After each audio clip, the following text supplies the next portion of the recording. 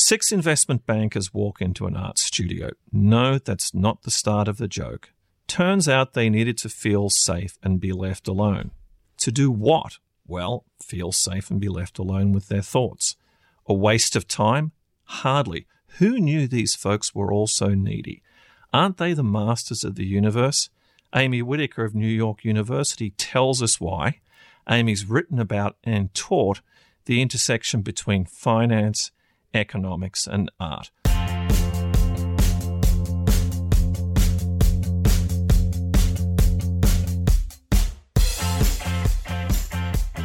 Welcome to Bloomberg Benchmark, a show about the global economy.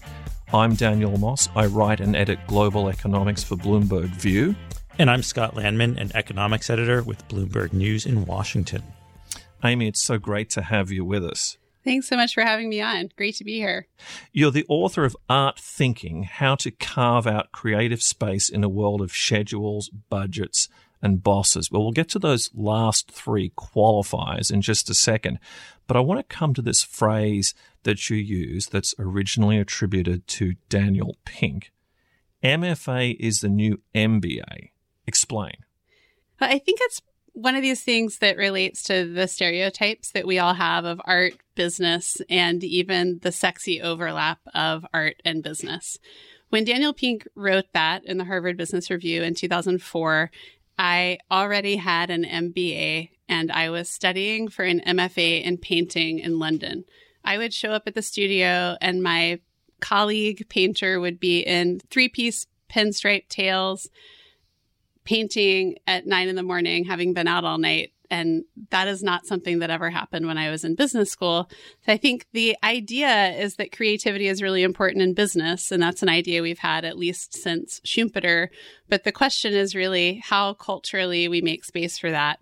Now, does the MFA as the new MBA paradigm survive the post-2008 world? The post-2008 world is a great example of art as a really, really broad process. This idea that we live in a point A world and then something happens, whether we do it ourselves or it happens outside of our control, that completely turns the world upside down and changes all of our assumptions. The idea of the MFA as the new MBA, on the one hand, it survives in perpetuity because all of us have a creative and a practical self and need more space to own both. And on the other hand, you could easily say that 2008 was the result of overly creative thinking in markets and about risk. Now, let's go back to what Dan talked about at the top, which was the 6 investment bankers who walk into an art studio. How does your training in art square with that picture that we're painting, that picture with words that Dan just painted? And you invited 6. How many showed up? I yielded 6. I invited about 35. No, I probably invited 10. The first year I was in art school, we had a show at the end of the year. And for some reason, honestly, probably dealing with my own vulnerability, getting back to making art after having an MBA, I decided that there was this question of who's an artist and what kind of work gets made. So think of the kind of art you've seen that makes you most skeptical about modern and contemporary art. Like 100 bicycle pumps sealed in a can of lard, Joseph Boys, or something that's an event, or a broom and a bucket with a extensive wall label. I was kind of thinking about the frame of art, and I thought everyone is an artist, everyone's innately creative, so I invited some friends. None of them were actually investment bankers because the art studio building closed at 10 p.m. and none of the investment bankers were off work at that time.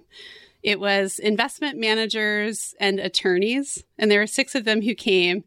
And I have to say, the most important thing was to leave them alone and let them do their own thing. And they were hilarious and brave. There is a guy called Guy, who is an economist through and through, who came and made an abstract artwork and then came back the second week and completely changed the artwork in a way that requires all the moral courage you'll ever bring to a painting. My own tutor in art school stopped by to tell me he really liked the direction my work was taking. And I think it just reminded me that, everyone has this capacity to be an artist. And I mean that in the sense of the exact moment you have a paintbrush in your hand and you have to put it on a canvas. All of us have that moment in our daily lives, in our time in the art studio, figuratively speaking. And so it was really fun to watch that.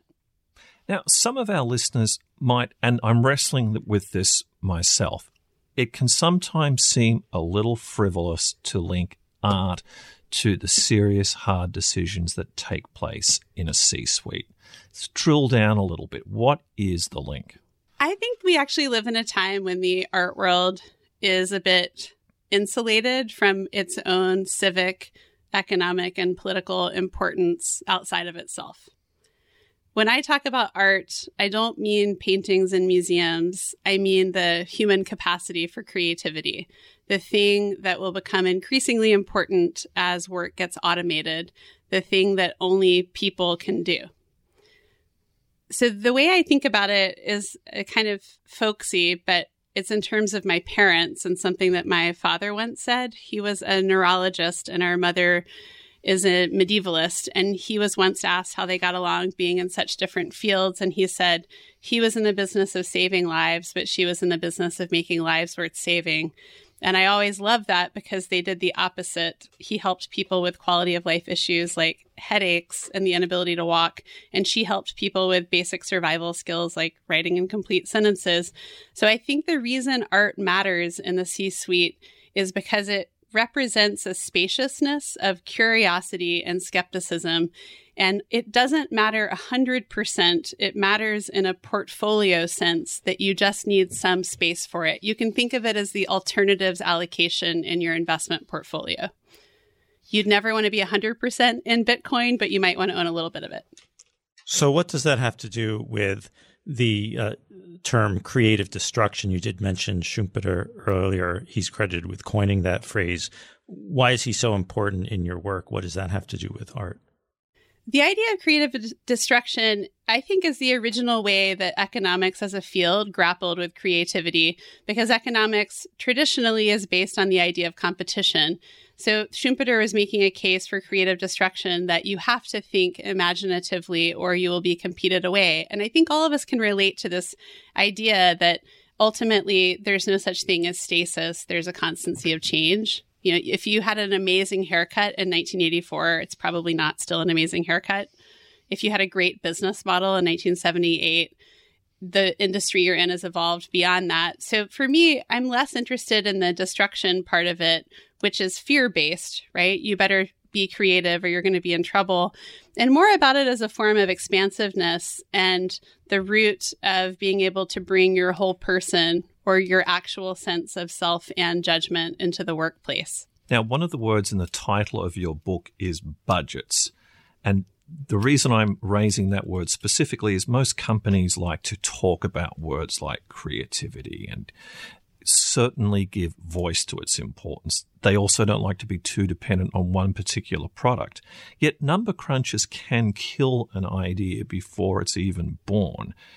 Now, with art, you don't necessarily know what you're creating. So, that's even worse for a number cruncher, isn't it? It is. It's terrible. It's the worst. It just is.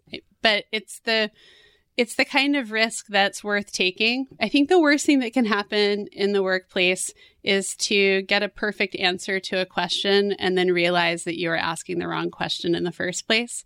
A number cruncher can get a perfect answer to the wrong question. I think the reason art matters is that art is part of the compass. It's part of the orientation for how you move forward when you don't have a template, when the past patterns aren't the only thing that will help you in the future. And I don't think this idea is unrooted from expertise in finance already. You know, Aswath Damodaran, who teaches valuation at NYU, has a new book on narrative versus numbers and the necessity of both. I'm in no way suggesting that you shelve your analytic self. I'm suggesting that your analytic self is brought to life by the other parts of yourself that are creative and imaginative. Amy, one way maybe we can bring this discussion more into global economics is to talk about a subject that we've covered on this program before, which is why productivity has been so low in recent years, why growth has been low in this recovery. We've had Robert Gordon and Eric Brynjolfsson on on the podcast before. Gordon, as you probably know, talks about how technological advances haven't compared in recent years to the ones that were, say 100 years ago, like the invention of electricity, plumbing, and so forth, things that probably required some of the art thinking that you mentioned. Do you feel, or have you seen that in a historic sense, there is less of this art thinking today that can drive the economy or the economies of the world? I think one of the challenges is that we live in an era of short-term measures of success, quarterly earnings. Electricity is a great example. Electricity, the original Faraday experiments were not done with an outcome in mind. They were done as a side project out of curiosity. No one really understood how they would work and how important they would become. There's a very beautiful essay called The Usefulness of Useless Knowledge about this, if you want to check it out. So I think we lack the capacity right now for what I would call a cathedral business, not a business that returns money to venture capitalists in 18 months to 4 years, but businesses that are important and have the kind of nobility of creating, Chartres or Notre Dame. But we lack the ability to embrace that time horizon. We lack the ability to be essentially value investors in that particular sense. Now, you've talked about companies here. What about the people who populate the companies? What about executives who are just stuck? They've had a great track record, but they know they need to get to another place, to adapt, to, avoid their own destruction. How does art help them? I think this is such a great question because I think one of the difficulties in that scenario is what you do once you've already been successful. And this happens in anything. It definitely happens if you're making a painting, but you develop a set of skills. They serve you. The new world order requires a different set of skills, or this is the creative destruction moment where you have to edge out a little bit of your past success to make room for a new experiment. And I think the thing that we need the most in that situation is culturally what I would call a holding environment, a space in which it's okay to take risks and to share vulnerability about moving forward. And most workplaces don't have space for that. And has that gone down in recent years? I mean, would you say, based on your research, there's less of that happening today than there was in the past, or how would you characterize it? I think there's a delicate cocktail of distractions of technology and enhanced abilities to measure outputs that makes it really hard to have those conversations because those conversations sometimes feel like wasting time. New projects just feel unfamiliar and slightly ridiculous. And at least for me, if I come up with a good idea, there were 50 awful, hilariously bad ideas in front of it and 50 more that weren't even funny, that were just bad. And to be able to have colleagues where you have the capacity conversationally to run through those ideas and to have tools in the workplace for clearly identifying the questions and values that are driving you from the outset so that once you get to those ridiculously bad ideas, you can discuss them without it feeling serious, like you're about to break the whole place. If you know why you're having the conversation and if that's established, then there's a lot more space for kind of working through what the different possibilities are to answer the question. To get back to the executive for a second, how many seasoned executives who've spent decades at the same company, done pretty well for themselves, are prepared to use art to take a leap to destination unknown? Aren't they trained to have some sense of what the destination is? But you seem to be saying, forget all that. The premise of art thinking is that if you're making a work of art in any field, you're not going from a known point A to a known point B, you're inventing point B. And a seasoned manager in a large corporation has a portfolio of projects. You can picture a BCG growth share matrix. There are all the different boxes of things that, the cow and the dog and the star and the question mark. And what we're talking about here is a part of the whole. We're talking about the question mark. We're talking about the things that have high potential but are not yet demonstrated. And I think that the biggest thing I would say to that executive is that we have archetypes right now of what a creative manager is that I honestly think are a little bit outdated. we picture someone who's a guru. And Steve Jobs is an amazing human being and an incredible visionary. But I think what we actually need are what I would call good enough managers, managers who can hold the space for their teams to rise up and solve problems. I think most of the challenges that corporations and even societies face are so large, they're not solved by individual people. So this idea of the kind of mythic artist or the gallant, imaginative CEO are really doing us a disservice in terms of harnessing the collective intelligence of the team. And are these the kinds of things that can, boost the size of a company, boost profits, boost jobs, and help the economy in general? Well, I think that we're really talking about value. When I think of art, I think about the creation of value. So there are many different things that boost jobs and profits that are not about the creation of value. They can be about, making bad investments that don't get over your hurdle rate, but that grow the size of your kind of net income, or they can be about, risk-taking or extraction of value or short-term profiting.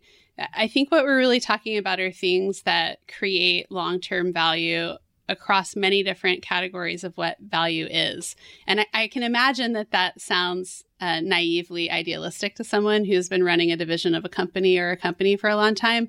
But I actually think that there's room in the portfolio of the managerial skill set for kind of willful impracticality and idealism, that if managers aren't making space for that, then who is? There's room for that, but will they actually make space for it is the question.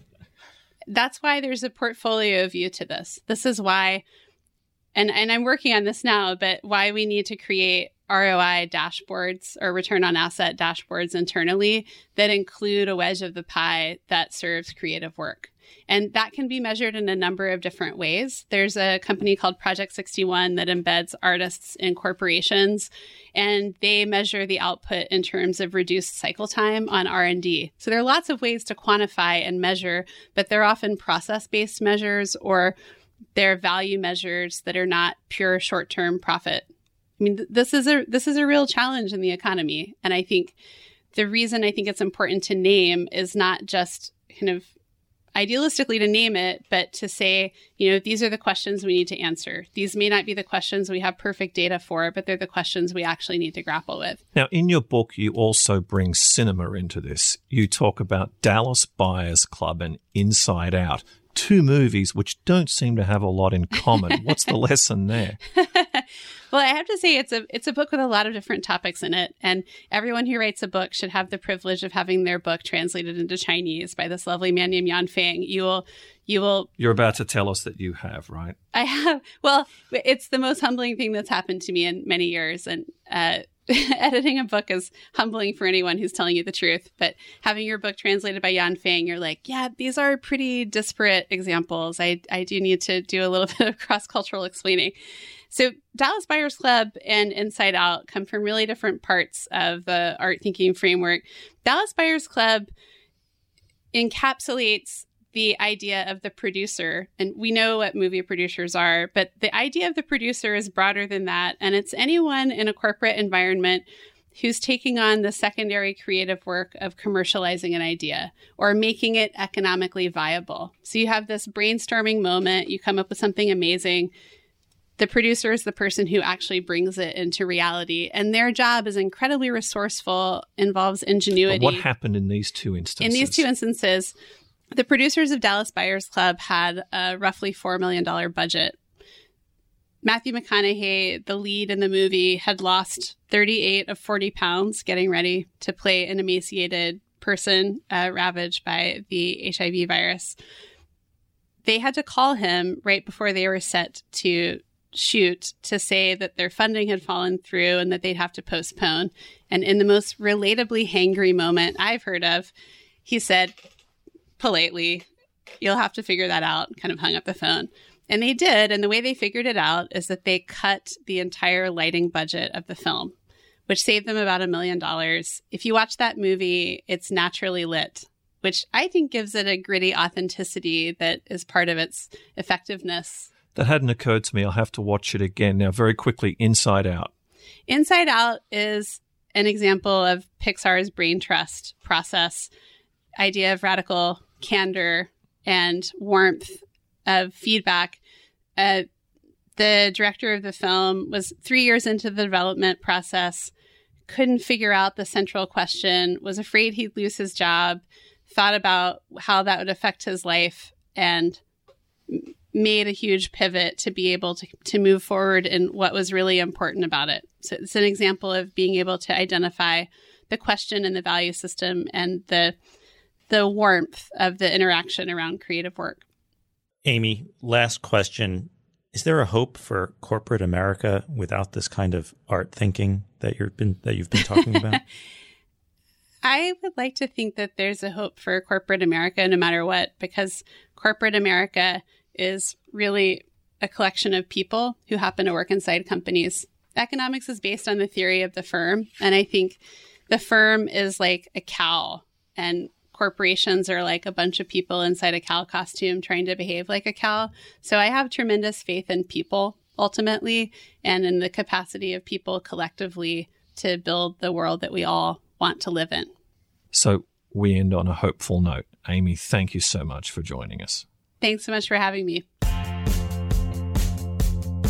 Benchmark will be back next week. Until then, you can find us in so many places. The Bloomberg Terminal, Bloomberg.com, our Bloomberg app, as well as iTunes, Pocket Casts, and Stitcher. While you're there, take a minute, rate and review the show so more listeners can find us. And do let us know what you thought. You can follow me on Twitter at Moss_Eco, Scott at Scott Landman, and Amy at the Amy Witt. That's easy. Benchmark is produced by Sarah Patterson. The head of Bloomberg Podcast is Alec McCabe. Thanks for listening. See you next time.